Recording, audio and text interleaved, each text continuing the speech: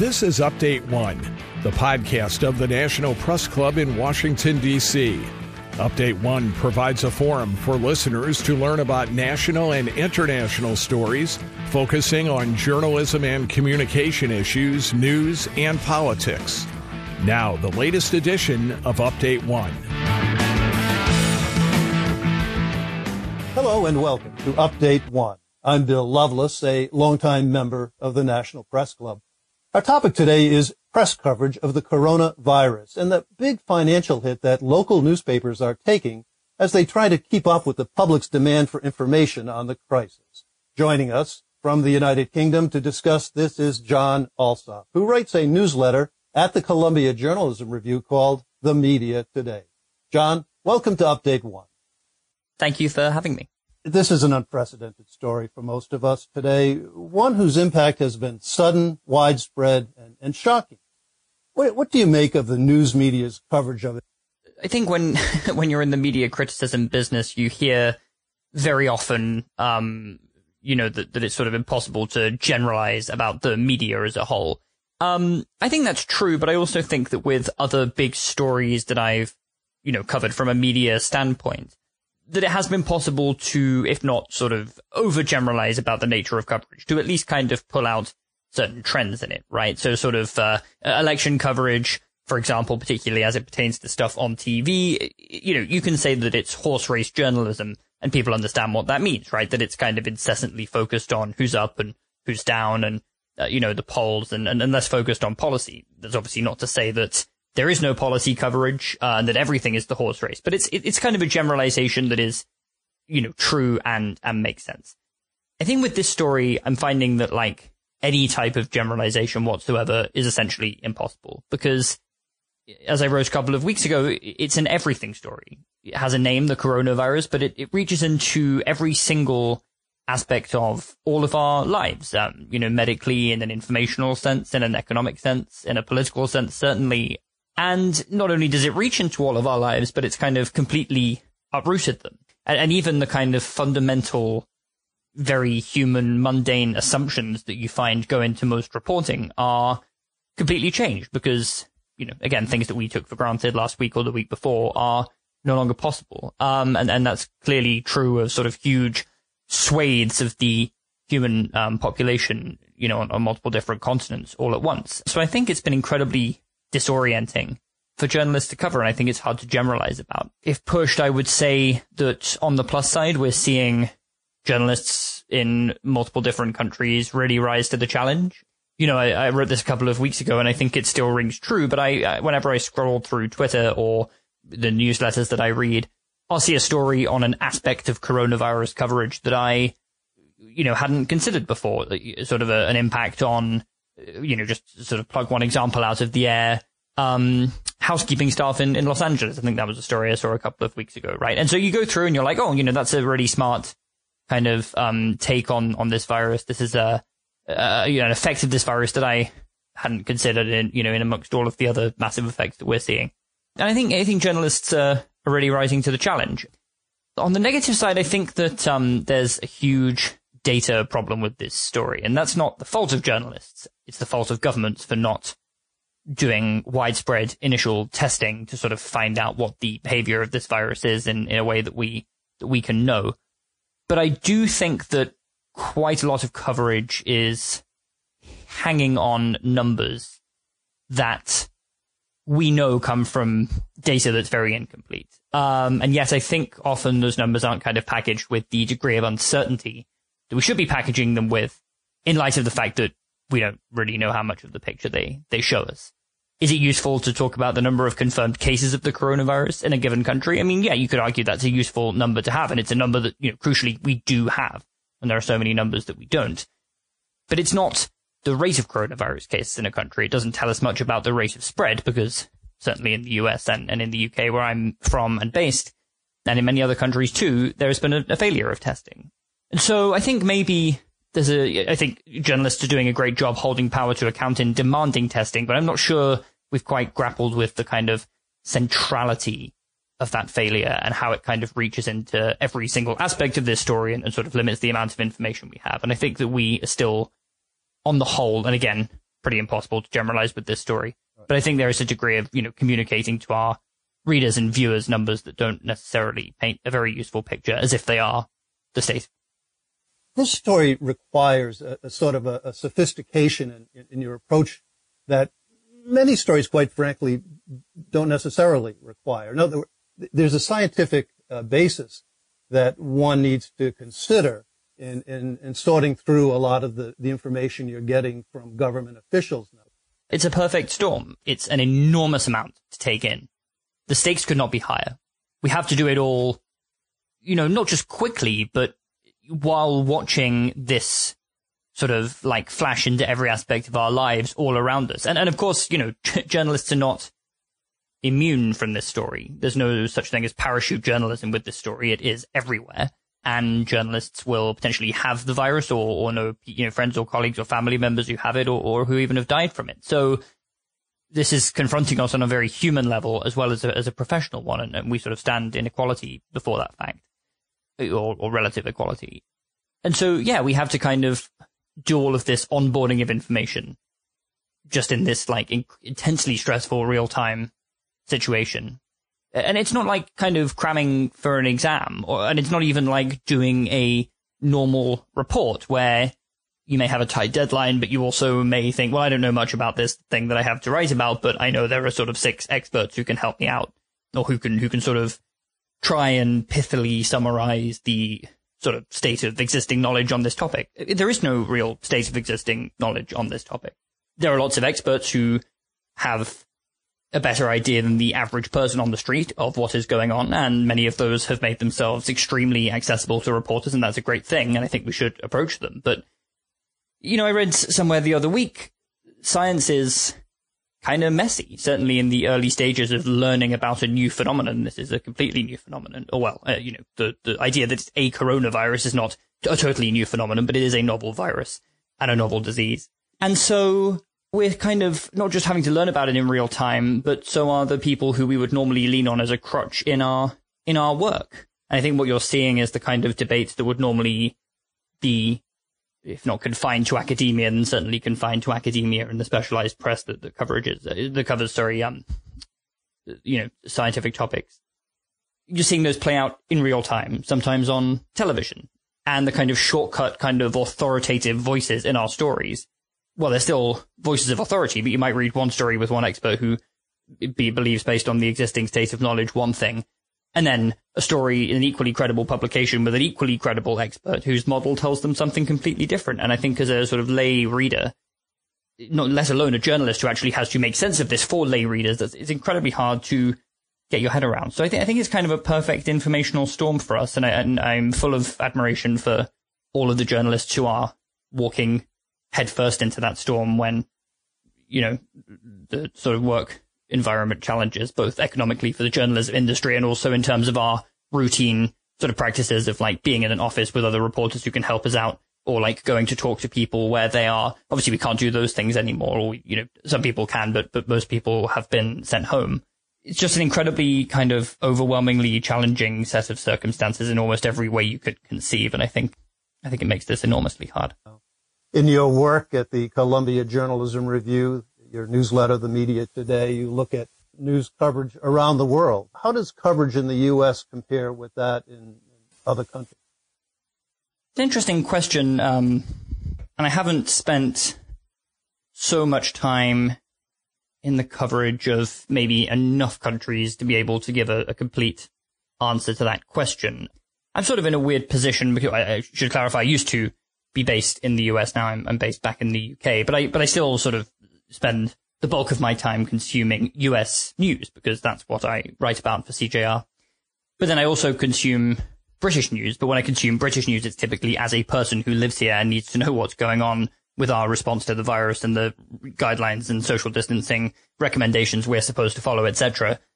It's sort of a different way, I guess, that I'm engaging with the coverage here than how I'm engaging with the coverage in the US. But I think this is a rare story which is having similar impact in a bunch of different countries. I think while every country's circumstances are different, there are clear commonalities between lots of different countries, and all sorts of different aspects of this.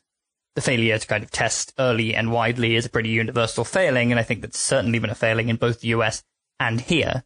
And I think you see journalists asking the same kinds of questions about that, but also on the flip side, I think that you also see journalists in this country falling into some of the same data traps as I've seen in coverage in the US.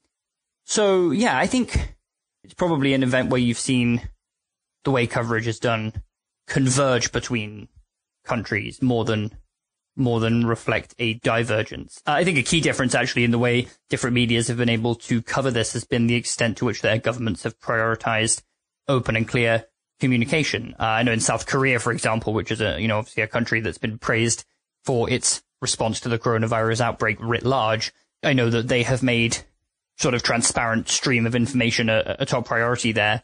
And that has obviously made coverage better, not because you should parrot what the government is saying, but obviously, all of us rely on our policymakers and our leaders to tell us in clear kind of continual terms what's going on. Well, obviously in the US and I think also in the UK and in other democracies around the world, you've got to a point where there is kind of a level of mistrust between government and the press going into this situation where increasingly you have politicians who are sort of overtly dishonest with the press and sort of wear that as a badge of honor.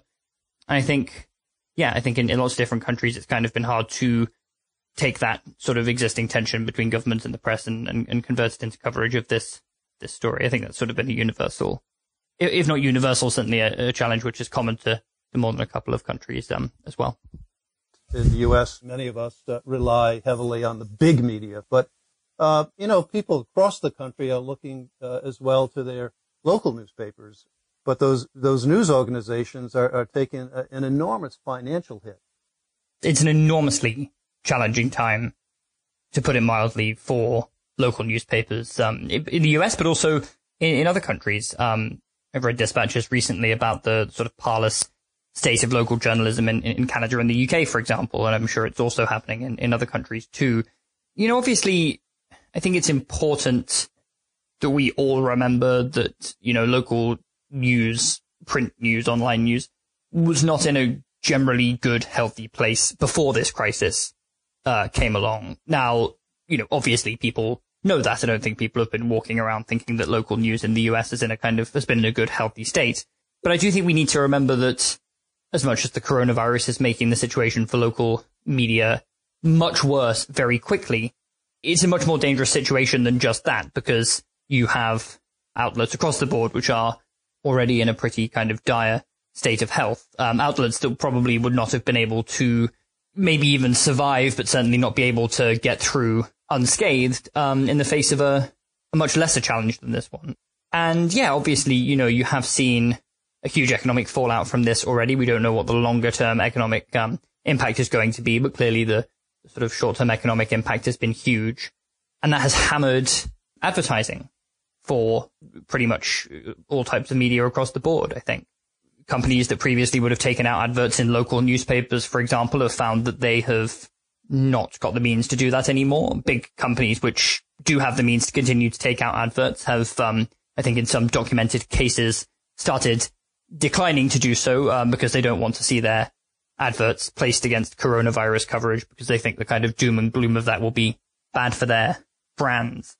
And it's kind of a bitterly ironic situation, actually, because this is a moment where Americans, just like sort of other citizens of other countries all around the world, are turning to the media, both national and local, to find out what's going on. You turn to national media to find out what the kind of government of your country is saying, what sort of broader national picture is, but you really do rely on your local outlets too to give you sort of not just information about your local leaders, but routine kind of local logistical information. What's been closed down because of the virus? What's still open? What are the rules in your locality when it comes to sort of being locked in your house versus going out under what circumstances, etc. So there is this kind of intense interest in the news right now, both national and local.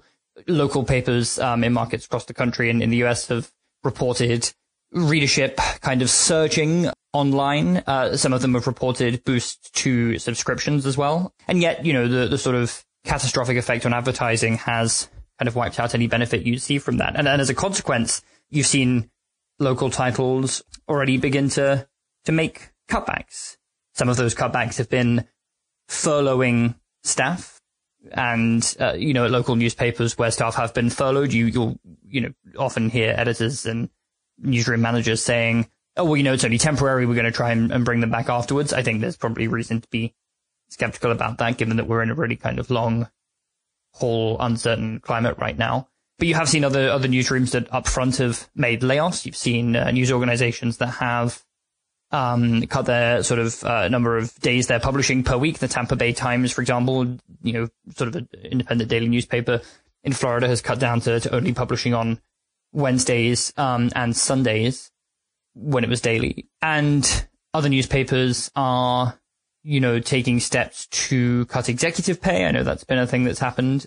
Gannett, which is the biggest publisher by circulation in the US, which got much bigger last year when it acquired Gatehouse. It's at the time sort of the second biggest publisher by circulation, I think, has announced that staff who earn over $38,000 a year can expect to be furloughed for 5 days per month for the next 3 months, and executives there are going to take various types of pay cuts. I think the CEO of Gannett has said he won't take a salary at all until we're out of the woods. So yeah, it's kind of a range of different reactions, but they all kind of boil down to local newspapers, whether they're independent or sort of owned by big national newspaper chains, or in some cases whether they're non-profits, having to look at this kind of bad economic climate and already start to scale back what they're offering and how many people they can afford to employ. And there's no reason to think that situation is going to get better anytime soon, and in all likelihood it will get much worse. Could it be the death knell for local journalism as we know it? It's possible, certainly.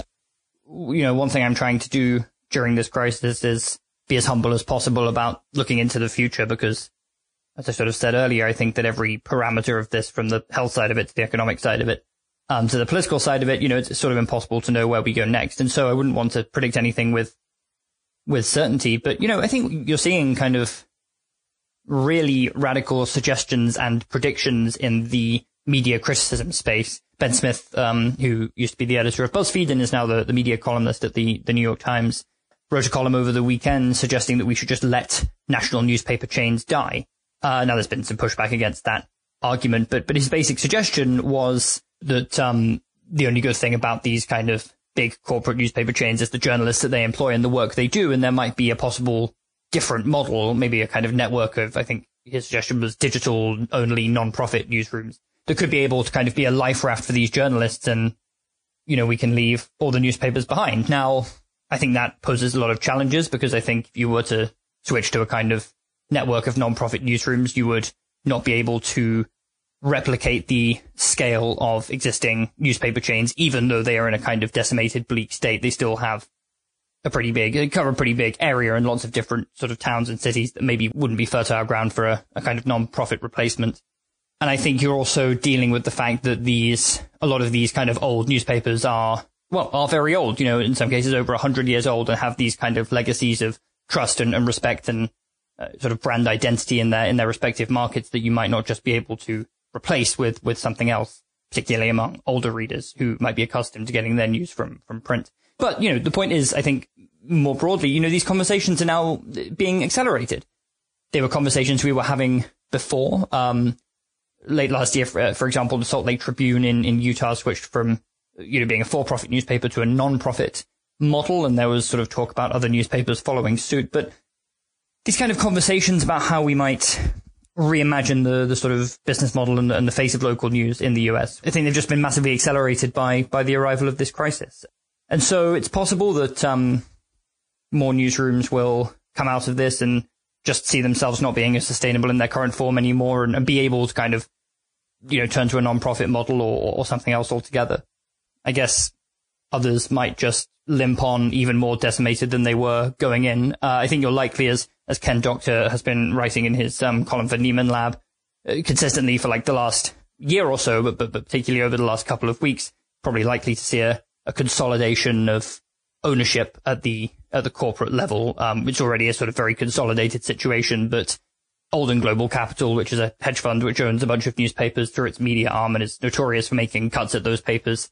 Last year it became the largest shareholder in Tribune, which is obviously another newspaper company. Ken Doctor has been hearing that those two will likely announce a full-on merger by the end of June. So again, I want to kind of be cautious about predicting the future in any way at the moment, but I think at the very least you're going to see sort of years worth of this kind of continual process of the erosion of local news accelerated into a period of a few months. And, whatever the outcome of that is, it's unlikely to look very good.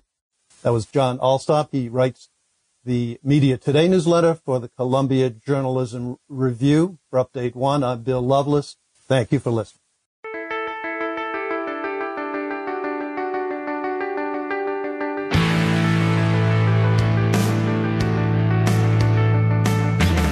Update One is a production of the National Press Club's Broadcast Podcast Committee.